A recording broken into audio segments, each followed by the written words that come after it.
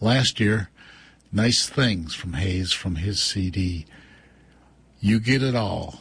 And that's about all for the Extra Large Soul Show.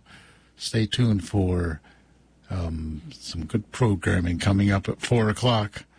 Until next week, this is Alan Sprague saying, walk with beauty. Thanks to listener financial support, WERU is and always has been your source for diverse, local, and worldwide music and information. Become a member at 469-6600 or WERU.org. Thank you.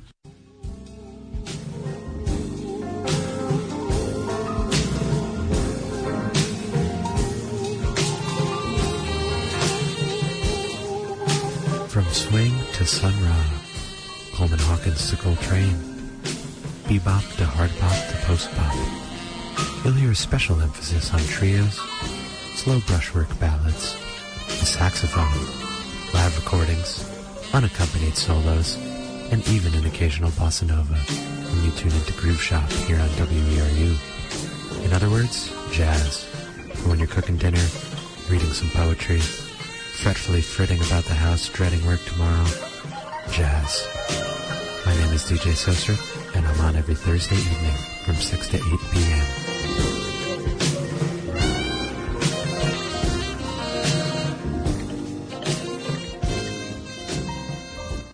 You are tuned to WERU Community Radio, 89.9 Blue Hill, WERU.org, and on our smartphone app, empowering and inspiring community by sharing diverse music, information, and perspectives. Thank you for listening.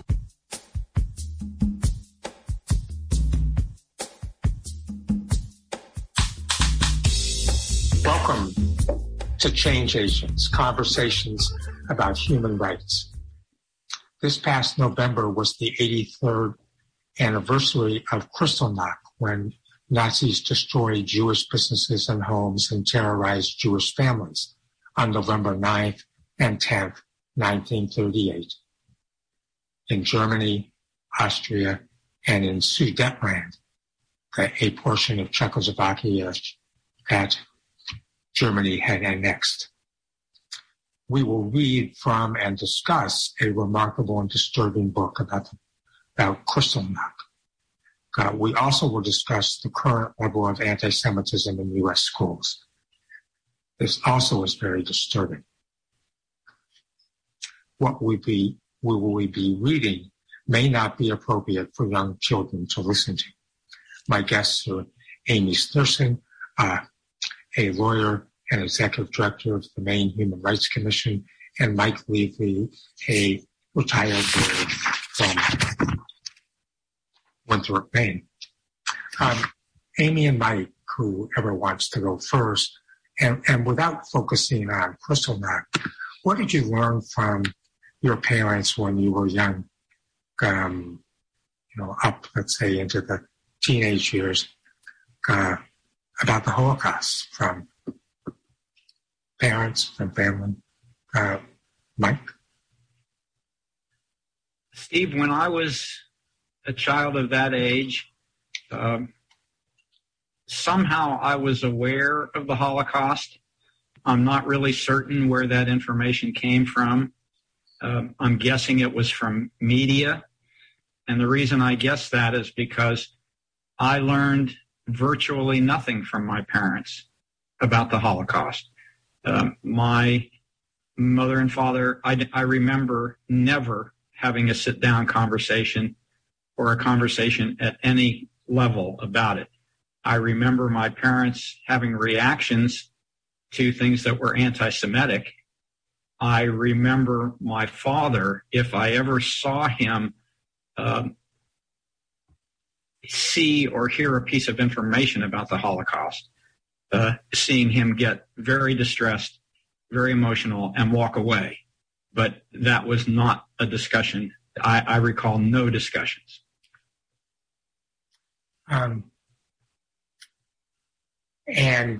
Amy, for you. Yeah, I'll follow up. And actually, Steve, you asked us this question before we started, and I really had to stop and think, because I had to actively try to think back, and I don't, like Mike, I don't remember ever having a conversation with my parents about the fact that this thing happened, and it was to Jewish people like us, and when it was, and that members of our family probably were impacted. I don't remember talking about that.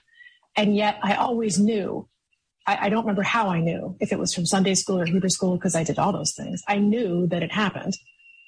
And I knew it affected Jewish people, but I don't remember my parents telling me.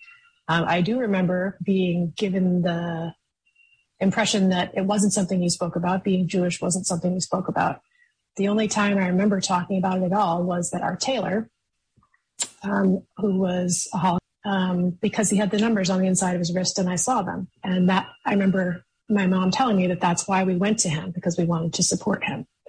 But then when I asked her if I could ask him about the numbers, she said he probably doesn't want to talk about it. I, like both of you, am Jewish and had a very similar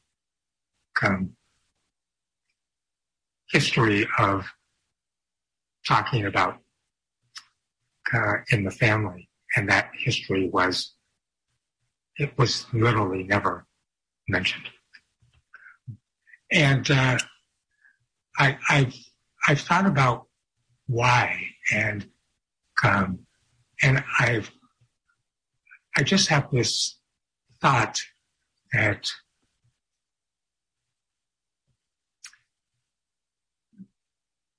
American Jews learned about the Holocaust at the same time that everybody else did, which was in 1945. I mean, there were certainly other people who may have known, and I think it very likely led to a sense of great guilt that for people who may have had families there, that if they had known this had happened, maybe they could have brought somebody over. Maybe they could have tried to speak to their congressmen and women about bringing in Jewish refugees. And I just think that sense of going through the war, which was difficult, but not having any idea that 6 million people like them, like the three of us, were slaughtered.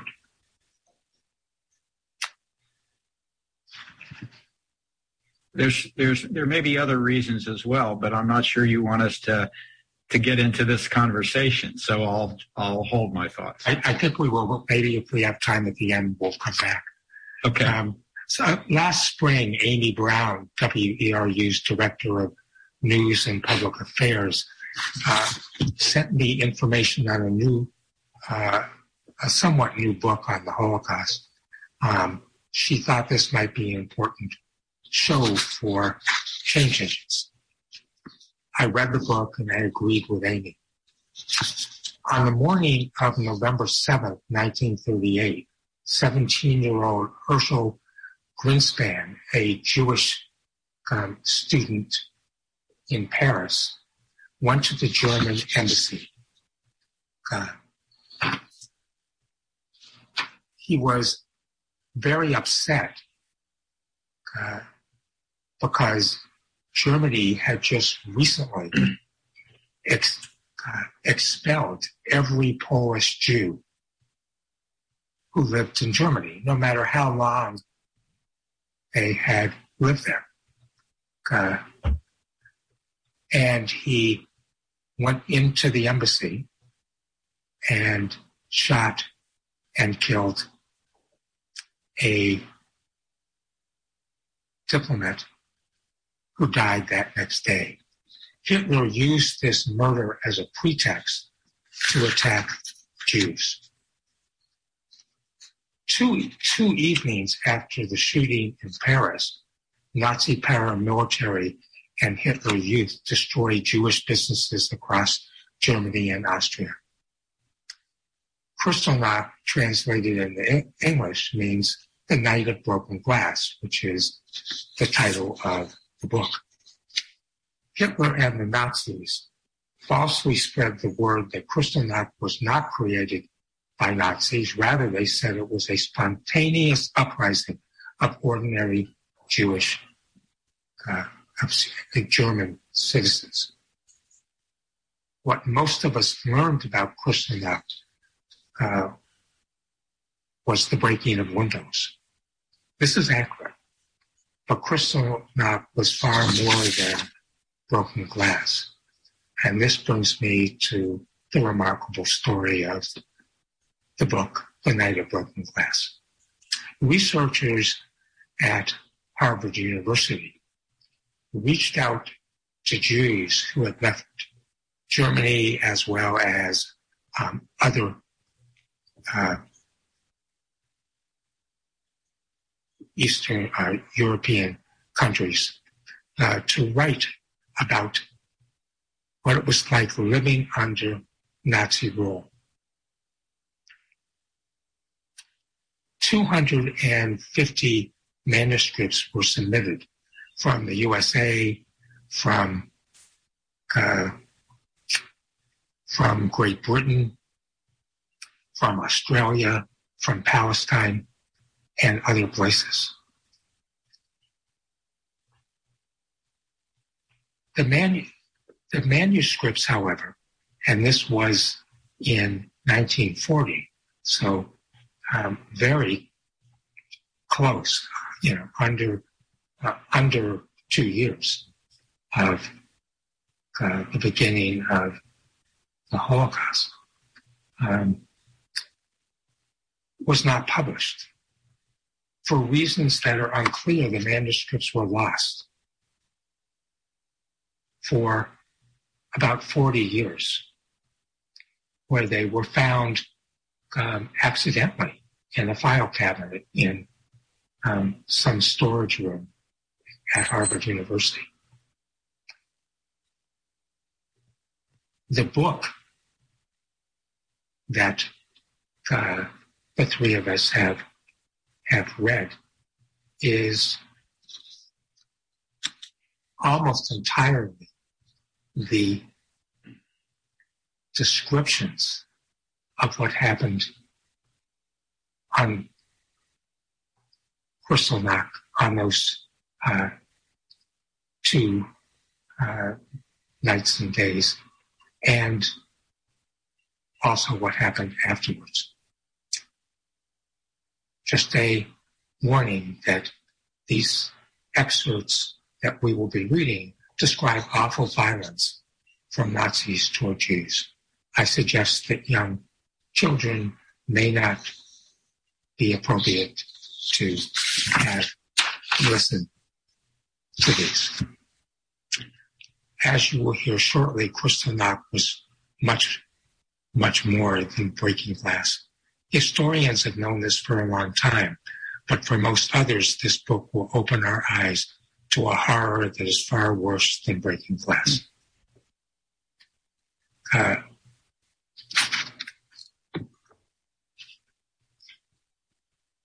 Welcoming anybody who has just come onto the radio. We are talking about the 83rd anniversary of Kristallnacht, when Nazis destroyed Jewish businesses and homes, and also we will talk about anti-Semitism in U.S. schools. This subject may not be appropriate for young children. So, Mike, could you read the first excerpts from the book? Thank you, Steve. I'm going to read parts of the report written by Hugo Moses. Hugo Moses Manuscript 39. Hugo Moses was born in the Rhineland in 1894. He was employed since 1920 by Oppenheim Bank. He was married, had 2 children, emigrated to the USA in 1939. On a Monday morning in October 1938, the Gestapo suddenly appeared at the homes of all Jews of Polish ancestry in every city in Germany and told them to vacate their apartments within 5 hours, taking all their movable goods with them. The unfortunate people packed up the most indispensable of their meager possessions and gathered, weeping and lamenting at their assembly points. In the city where I was employed, the poor gathered on the busiest square in the middle of the city. The children had been taken out of school and picked up by officials. Hungry, frightened, and crying loudly, they ran to their parents. The cordoning officials had great difficulty holding back the excited and shouting people who had gathered around the square. A few Aryan men and women who had expressed their criticisms too loudly were led away. An Aryan doctor took out of the crowd a Polish woman who was about to give birth and accompanied her to the hospital. 2 days later, the child was born. The others were led away to the railroad station and there loaded onto cattle wagons. And we Jewish men used lorries and cars to help them load their few possessions until our hands were bleeding in the freezing air. A girlfriend of my daughter's later wrote to her from camp on the Polish border. Had the train run off the rails and killed us all, we would have been better off. On the evening of 9 November 1938, the SA brown shirts and the SS black shirts met in bars to celebrate the 15th anniversary of the day of the failed putsch in Munich.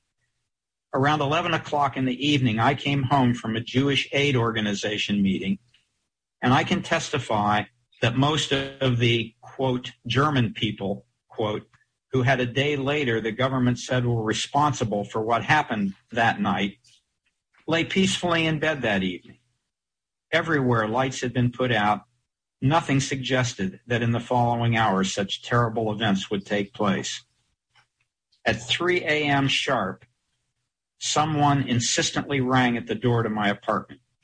I went to the window and saw that the street lights had been turned off. Nonetheless, I could make out a transport vehicle out of which emerged about 20 uniformed men. I recognized only one of them, a man who served as the leader. The rest came from other localities and cities and were distributed over the district in accordance with marching orders. I called out to my wife, "Don't be afraid, these are party men. Please keep calm." I then went to the door in my pajamas and I opened it. A wave of alcohol hit me, and the mob forced its way into the house. A leader pushed by me and yanked the telephone off the wall. A leader of the SS men, green-faced with drunkenness, cocked his revolver as I watched and then held it to my forehead and slurred, "Do you know why we've come here, you swine?" I replied no, and he went on, "Because of the outrageous act committed in Paris, for which you are also to blame. If you even try to move, I'll shoot you like a pig." I kept quiet and stood, my hands behind my back, in the ice-cold draft coming in the open door.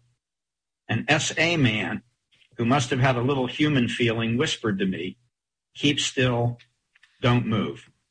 During all this time, and for another 20 minutes, the drunken SS leader fumbled threateningly with his revolver near my forehead. An inadvertent movement on my part, or a clumsy one on his, and my life would have been over. And if I live to be 100, I will never forget that brutish face and those dreadful minutes. In the meantime, about 10 uniformed men had invaded my house. I heard my wife cry, "What do you want with my children? You touched the children over my dead body." I then heard only the crashing of overturned furniture, the breaking of glass, and the trampling of heavy boots. Weeks later, I was still waking from restless sleep, still hearing that crashing, hammering, and striking. We will never forget that night. After about a half an hour, which seemed to me an eternity, the brutish drunks left our apartment shouting and bellowing. The leader blew a whistle, and as his subordinates stumbled past, he fired his revolver close to my head, 2 shots into the ceiling. I thought my eardrums had burst, but I stood there like a wall. A few hours later, I showed a police officer the 2 bullet holes. The last SA man who left the building hit me on the head so hard with the walking stick that he had used to destroy my pictures that a fortnight later the swelling was still perceptible. As he went out, he shouted at me, "There you are, you Jewish pig. Have fun." The next evening, people were afraid that the same thing might happen again. But on that night, the police continually patrolled the streets, especially in the area where there were Jewish houses. 2 hours later, another police officer appeared and told me exactly this. "I'm sorry, but I have to arrest you." I said to him, "I have never broken the law. Tell me why you are arresting me." The officer, "I have been ordered to arrest all Jewish men." "Don't make it so hard for me. Just follow me." My wife accompanied me to the police station. Excuse me, turning the page. 3 men were put in each individual cell. We could hardly move. Laughing, the prison guard explained to us, "We were not expecting such a crowd." Then there was a dark broth, probably supposed to be coffee, a few slices of bread, and a little jam, and the cell door closed again. The first night in prison, suddenly the light went out, and we sat there in the dark. We spread our overcoats on the floor and tried to rest. Sleep was impossible. The hard ground prevented my body from relaxing. My head was tired from brooding and thinking, and my thoughts were at home with my wife and children and my old mother. My heart was agitated by the events of the last 24 hours. My thoughts constantly turned around the questions, why are you here? How long will this last? What is going to happen to you? Wednesday, November 16, 1938. Suddenly, at 5 in the morning, the light went on and we got up, thinking our watches were running an hour late. Somehow we vaguely felt that this was a special day. At 5:30, the coffee was handed out before the cells were cleaned. At 6, the cell doors on the corridor were open and names were read.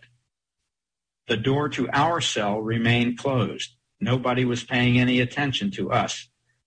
At 6:15, all the Jews whose names were read appeared in the dark prison courtyard. Jews in overcoats, without overcoats, in pajamas and slippers. Names were read out by lamplight.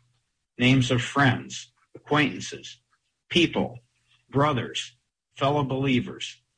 Names. Then, like a thunderbolt, the truth struck us. They were going to the concentration camp, to the hell from which there is no escape. There is only work and hunger, disease, and the sadism of the guards. There is only death, death, death.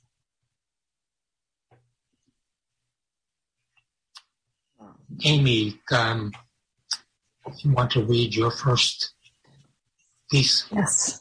Yes. Next is Rudolf Bing, manuscript 252A. Born in Nuremberg in 1876, he was a lawyer, married with 2 daughters. He emigrated to Palestine in 1939 and died there in 1963. We lived on the first floor of a large apartment building that was owned by my family and that had a very large empty courtyard with outbuildings and storehouses. About 3 o'clock in the morning, my wife and I were woken. We heard a dreadful bellowing by the front door. and in the dark, I saw a great many people standing in front of the building. All the doorbells were being rung and voices were shouting, open up immediately. I immediately called police headquarters and after giving my name, said a mob is trying to break into my building. Are you Aryan? Asked a female voice. No, I answered. She hung up without saying anything further. In the meantime, the people in front of the building had broken through the door panels. They had brought the necessary tools such as axes and the like with them. They stormed up the stairs to the upper floors. We were alone in the apartment. Because of well-known difficulties that Jews had in finding servants, we had long had to manage for ourselves without help. Words cannot express what I owe to the presence of mind and clarity of my beloved wife, who, even though she was suffering, did not lose her head for one moment during these critical minutes. We heard plaintive cries from the stairway. Apparently, a Jewish neighbor, we recognized his voice, was being beaten. We want to avoid falling into their hands at any price. It was my wife who first made this decision. In the past, we had, half in jest, thought about how we could escape from our apartment in the event that we were in danger of being arrested, and we now acted accordingly. We locked the door to the apartment and then the doors to our bedroom with the adjoining dressing room, tied the linen bed sheets together and attached them to the window frame. I expressed my concern as to whether it would hold our weight. We could already hear the door to our apartment being broken down. The window of the dressing room looked out onto a narrow street opposite a hops storehouse. In front of it, opposite the window, was a porch roof that was somewhat lower. This roof was 2.5 meters from our window. Making a quick decision, I threw a mattress onto the porch roof and leapt across the street onto it, then threw the mattress to the ground and jumped down. Above me, the people were forcing their way into our apartment. My wife didn't believe that the window frame and bed sheets would hold. Suddenly, she was hanging by her fingertips from the windowsill, and then she let go. Fortunately, she landed in my arms, since I was standing immediately underneath her on the mattress I had thrown down. Naturally, I fell over with my burden, but the mattress cushioned our fall. We were saved. The height from which my wife let herself fall was that of a normal first floor. I estimated it to be about 10 meters. Everything happened in a few seconds. We were, of course, only scantily clothed. Luckily, it was a mild night. While upstairs in our apartment and in all the other Jewish apartments, we could hear the terrible crashing of falling furniture and breaking glass. We ran across the big courtyard in the shadow of the storage sheds of a Christian. As dawn approached, we knocked on the door of a Christian family who lived in the back building and on whose loyalty we could rely. We learned the mob had left our apartments, and then we returned to our home. It was an indescribable sight. In the rooms, we literally waded through ruins and shards. The mirrors and all the crockery were shattered. All the cupboards had been overturned and smashed with chair legs and axes. My pictures, including valuable oils of which I was proud, had been slashed. The stuffing from the ripped open upholstered furniture was strewn around the whole apartment. Not a single chair or table was still intact. The radio had obviously been trampled on with boots. Most of the Jewish apartments in the city looked the same, and all the shops had been completely destroyed. Soon, however, we heard much sadder news. The preceding afternoon, my wife had seen 3 of her girlhood friends at our apartment, where she regularly met them once a month. The husband of one of her friends had been beaten to death that night in front of his wife, and she herself lay in the hospital with severe injuries to her face. The husband of her second friend had been injured in the face and head and remained in critical condition for months. As a consequence, one of his arms was permanently paralyzed, and he suffered from significant speech difficulties. The husband of the third friend had been taken from their apartment and was on his way to the concentration camp in Dachau. If I tried to describe the consequences of that night for my immediate circle of acquaintances, I would have to write a whole book about them. A woman friend of ours lived alone with her 3-year-old daughter. The barbarians forced their way even into her daughter's room and smashed her dolls and toys before the weeping child's eyes and with mocking words. And then they told the mother, "You can drown your brat in the Jordan." Another lady in our circle of friends was alone in her apartment. After the gang had finished its work there, the leader walked up to her, hit her in the face, and said, "There you have the revenge for Paris." In the street alone, where my wife's friend's husband was killed, 3 other men had been beaten to death. Everywhere, we heard of people who had committed suicide in despair. 2 widows who chose this way out are known to me by name, and I have already mentioned the suicide of the 2 privy councillors named Frankenberger. On the same night, more than 300 Jewish men were arrested, and almost as many in Firth. All of those who were under 58 years old were sent to Dachau, and the others, including the 78-year-old chairman of the religious community, remained in the Nuremberg penitentiary for about a week. The fate of those who were sent to Dachau, where they met fellow sufferers from all over southern Germany, was as you would imagine. Large barracks and prisoners' clothing with the Star of David had been prepared for them, a proof that this action had been planned long in advance and would have taken place even without the murder of Herr von Rath. But I want to continue my account of my personal experiences. Since we were unable to stay in our own home, we spent the night following St. Bartholomew's night at the home of my brother-in-law, who lived across the street from Stryker's palace and whose apartment had been spared in order to preserve appearances in the neighborhood. We wanted to stay there the following night as well, but the next afternoon, a whole contingent of Gestapo agents appeared at the home of my brother-in-law, who had a serious heart problem. They told him that he had to move out of his apartment immediately and for good, and leave Nuremberg because no Jews were allowed to be in the neighborhood of Stryker. They stayed in the apartment with a removal van, and removers were immediately called in, and within 3 hours, the apartment was cleaned out under constant supervision and coercion of the Gestapo agents. The removal company took care of my ill brother-in-law, so he was able at least to ride in the remover's own car as far as Erlangen, where he spent the night in a hotel before going on to stay in Firth. Only after some weeks did he receive permission to return to a different apartment in Nuremberg. Other Jews in the neighborhood suffered a similar fate. My brother-in-law died of a heart attack a few weeks after this turmoil. Thank you. You are listening to Change Agents, and we are discussing today the 83rd anniversary of Kristallnacht, when Nazis destroyed Jewish businesses, homes, and terrorized Jewish families. I think I'm going to deviate a little bit from our what we had decided to do. I'd like to both of you in your second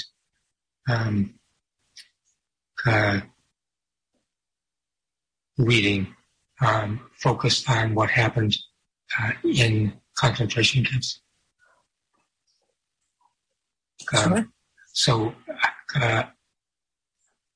Amy, if you can read that, I think that's important, and then we'll move on. Sure. This is about Karl Rosenthal, which is manuscript 235.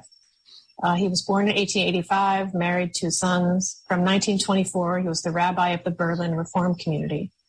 He was arrested on 11 November, released from Sachsenhausen on 16 December 1938, and died in Oxford in 1952. So, he was arrested in Alexanderplatz.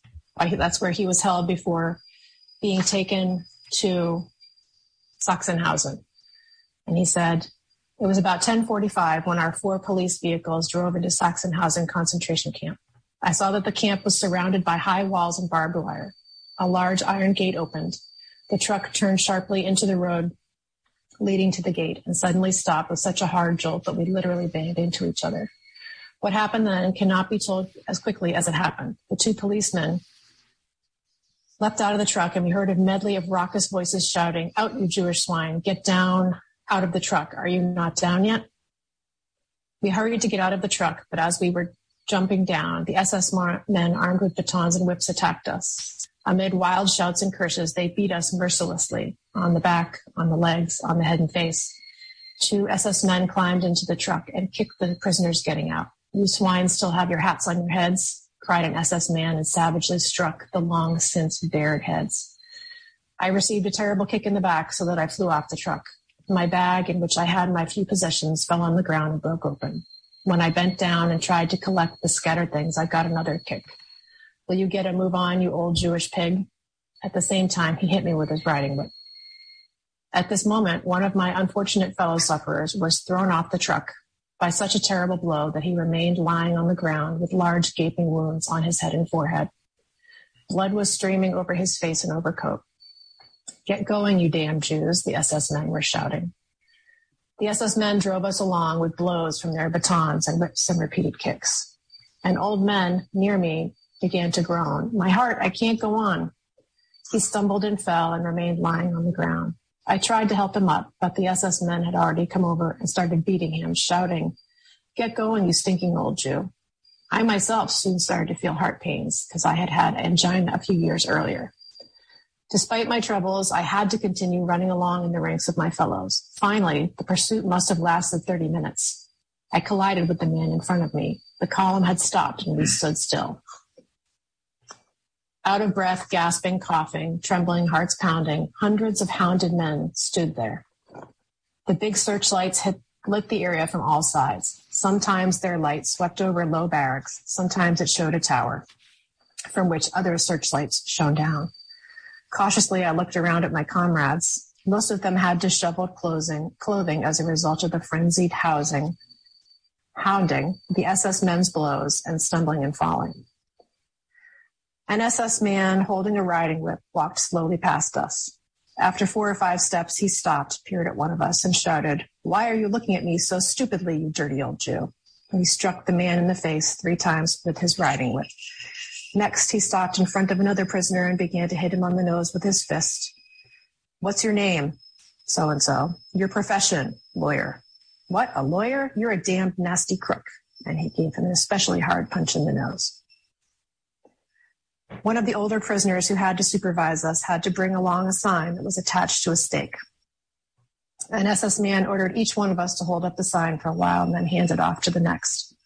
On the sign was painted in large letters, We are responsible for the murder of Herr von Rath.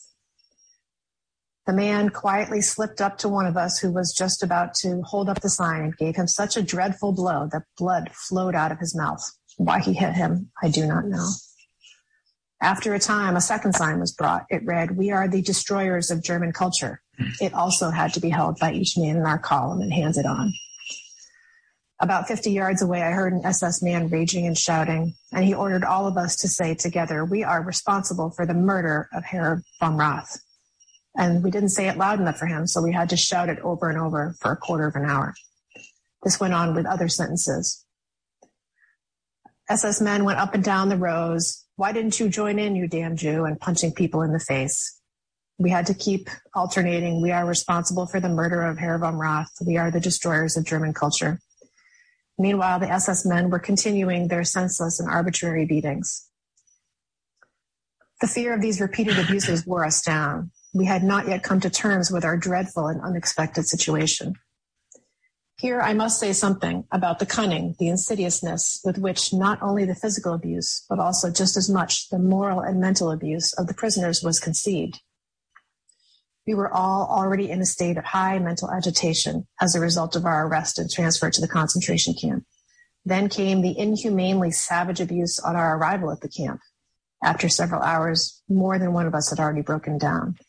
Now completely exhausted, we were made to stand in front of this threatening wall and the electrified barbed fence in order to show us that escape from the camp was impossible. And skulls that we had before our eyes for hours portended the horrible fate that awaited anyone who, despite everything, attempted in desperation to escape. A few meters away, a man fainted, and his comrades put a package under his head.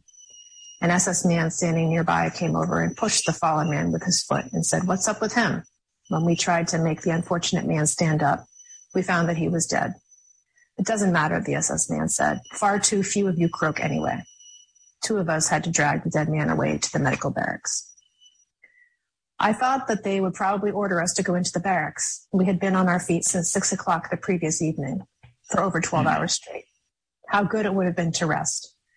Then not far away, I heard an SS man shout, "Hold your snout up, you old Jewish piece of shit." That was his morning greeting to us. He stopped in front of the man in front of me, who was, I later learned, 63 years old. "What is your name?" the SS man said, using the familiar du form in German, a very impolite way of addressing an adult. "Glücksmann," which means lucky man. "Your profession?" "Former mayor." "Where were you mayor?" The man said his town. The SS man, with a triumphant grin on his face, said, "Now I've got you. You once threw me out when I was in your office. Just wait, we're going to play a little trick on you."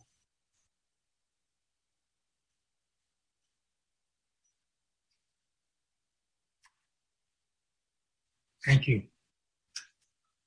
30 to 40,000 Jewish men in Germany were put in the concentration camps, including Dachau, Buchenwald, and Sachsenhausen. The number of Jews killed during the 9th and 10th of November and the weeks after are thought to be 400. The number of Jews who committed suicide is not clear. Most of the men in concentration camps were released by the end of December.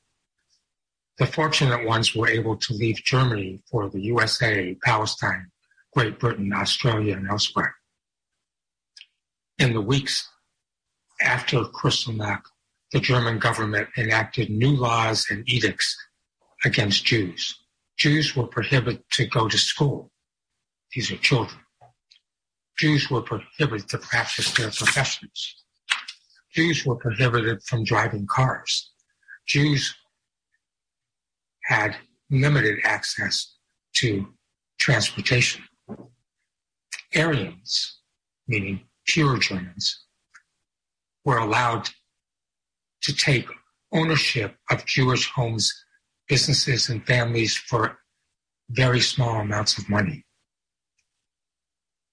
So Amy and Mike,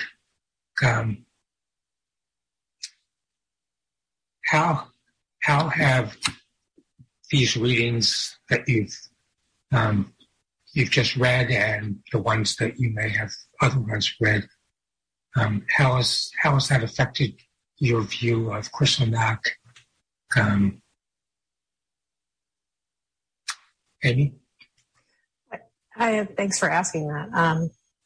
Before reading this, my understanding of Kristallnacht was that it was shopkeepers, that it was shops, and the glass was broken, and that was pretty much it. And it was a property crime intended to intimidate. And I did not know that it was an opportunity. First of all, that I totally believed that it was spontaneous. I did not know that it was premeditated. And I did not know that people were taken away and sent to concentration camps, and that it was intended as an opportunity to force people to leave the country, Jews to leave. I did not know any of those things.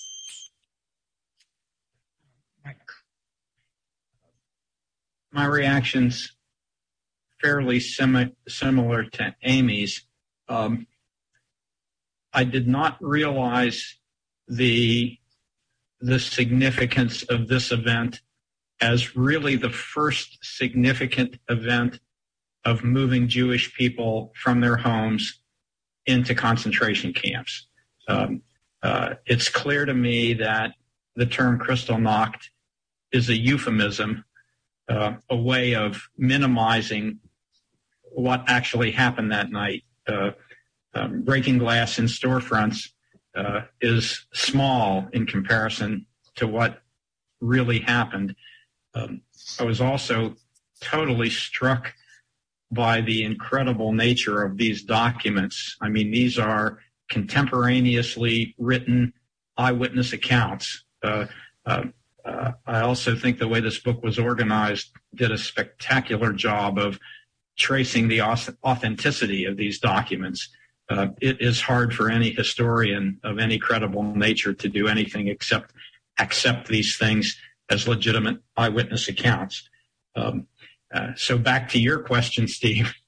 Sorry for meandering a minute, but the significance of Kristallnacht was that this was a well-planned event. It was part of the long-going goal of exterminating the Jews. And this was the significance of that night was that this had happened and that it was the beginning of the Holocaust. Thank you both. I don't think I have anything to add.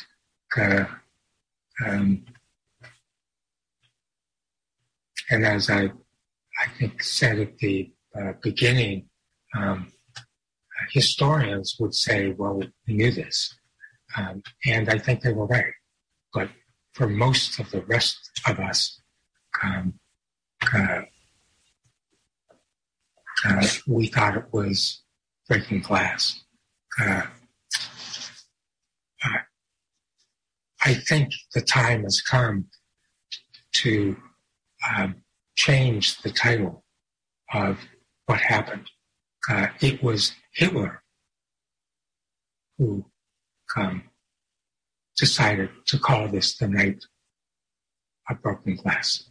And so when it got into U.S. papers and U.K. papers, that's what it was.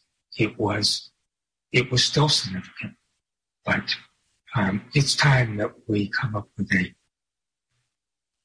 a more accurate name for what happened. We are now going to move on to a different topic. I've been, and before that, just to let people know who come in, we are have talked about Kristallnacht, and now we'll be talking about anti-Semitic comments and jokes in schools in Maine and across the country. What we will be reading examples of some of these comments are disturbing and may not be suitable for young children.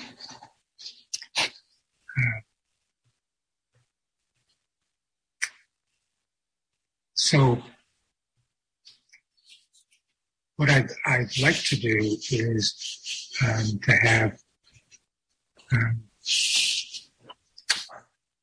Mike, you start to read the comments, and we'll just go through the first three.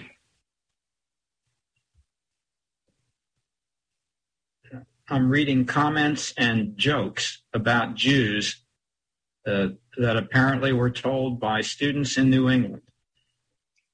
I've heard someone say, how many Jews can you fit into a car? 2 in the front seat, 3 in the back seat, and 6 million in the ashtray. There is a Jewish student that gets made fun of by others using Holocaust jokes as, too bad you weren't around during the Holocaust because you don't belong here.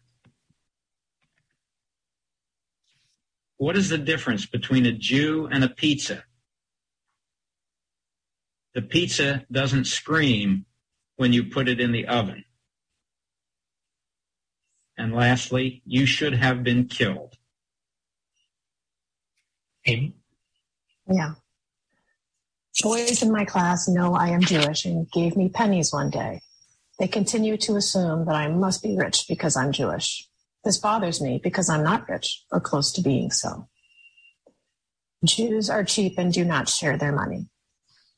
Students draw swastikas in school. Some students make the Nazi salute. The Holocaust didn't happen.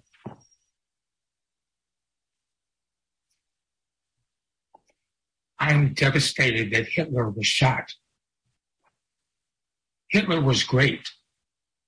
It's shower time. I hate stupid Jews. Why weren't they all killed? What is the difference between a Jew and a Boy Scout? The Boy Scout comes back from camp. He should have been with his ancestors in the chamber. Jews have curly hair and are dishonest. What are your favorite holidays? The Holocaust.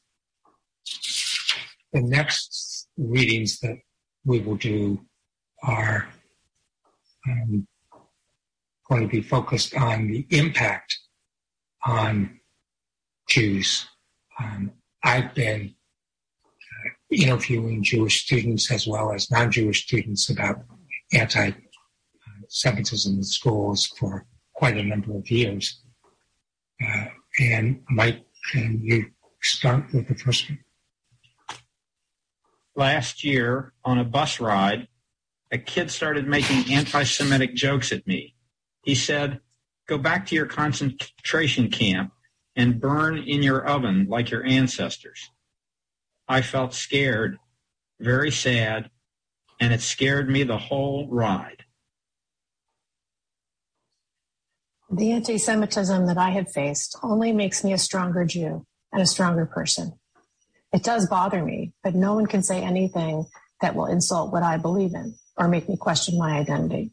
It definitely doesn't feel good. I'm not easily bothered by things, but sometimes it feels like I am being put down. I want to just yell and tell everyone we are human, but it also makes me understand that because we are a minority, it makes us special. Who cares of what others say? Honestly, forget the haters.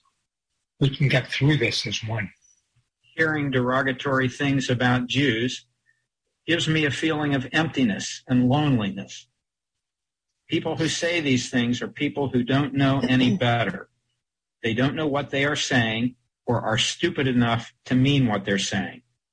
I try to stay away from these types of people. I think that subconsciously I have become less sure of my religion.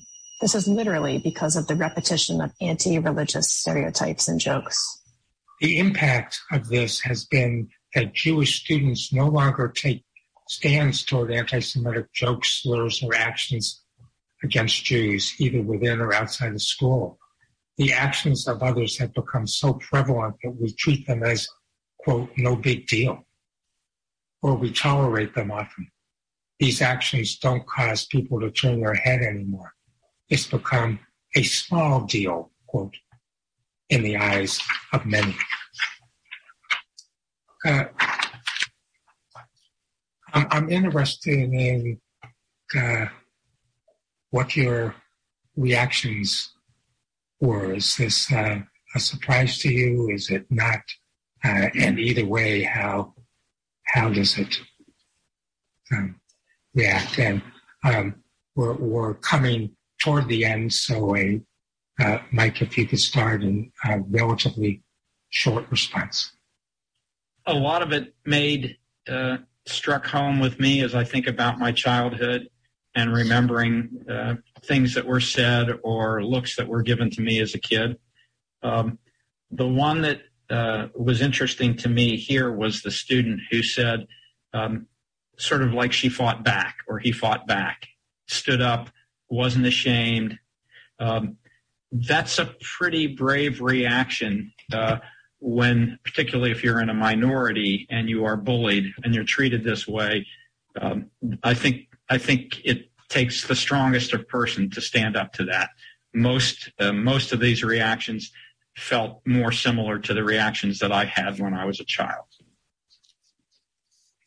My reaction is based on what I've observed and heard from my children who have had all of these very similar comments and experiences to these and continue to now.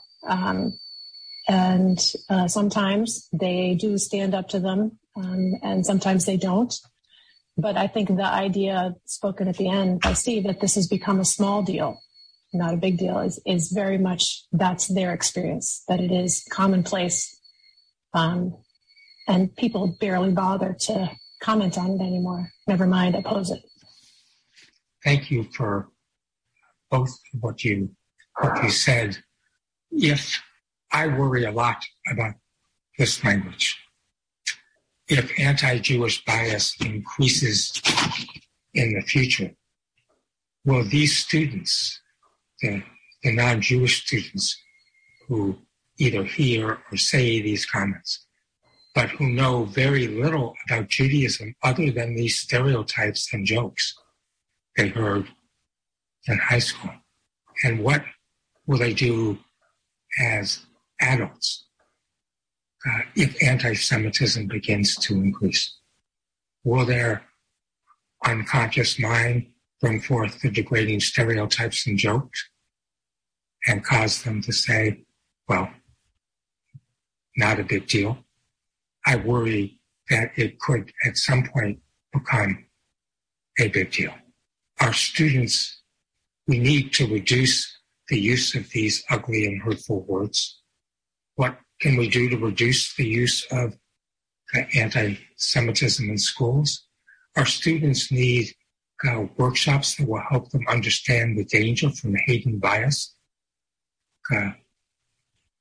Our students need to practice skills for speaking up against racism, against bias toward women and girls, toward Muslim, toward LGBT students, toward immigrants, and bias toward Jews. I've seen the courage of students who speak up, and I've seen the degrading words and jokes decrease significantly. Thank you, Amy and Mike, for your readings and your thoughts and comments. And if each of you could just have anything that you would like to say, like 45 seconds apiece, for to bring this to close, if you want. Mike, I'm still thinking. You go ahead. Preparing to be on this event with you, Amy, and Steve was a thoughtful process for me.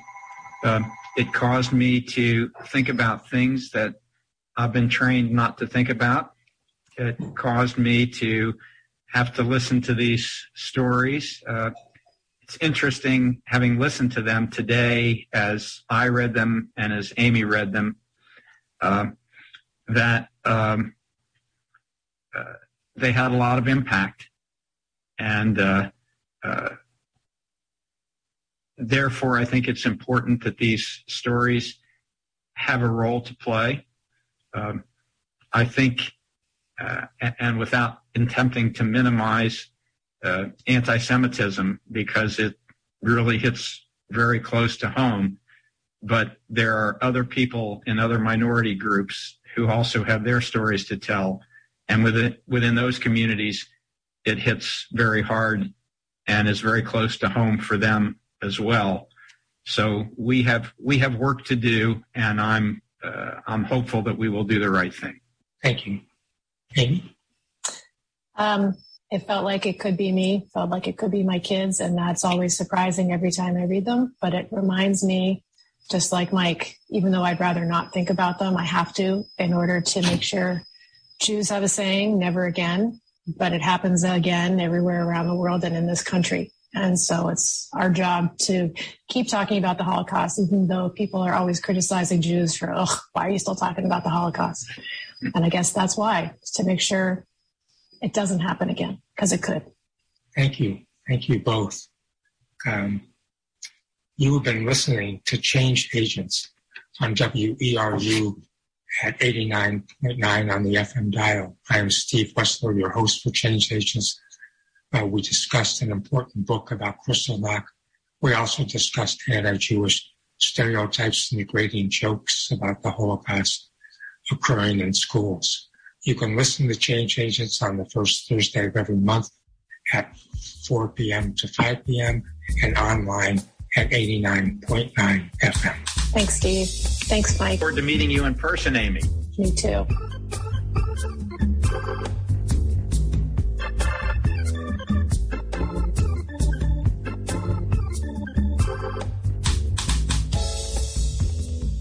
You're listening to WERU FM 89.9 Blue Hill and on the web at weru.org. Welcome to 2021 Talks, where we're following our democracy in historic times. No country has the right to dictate borders, to bully smaller countries, to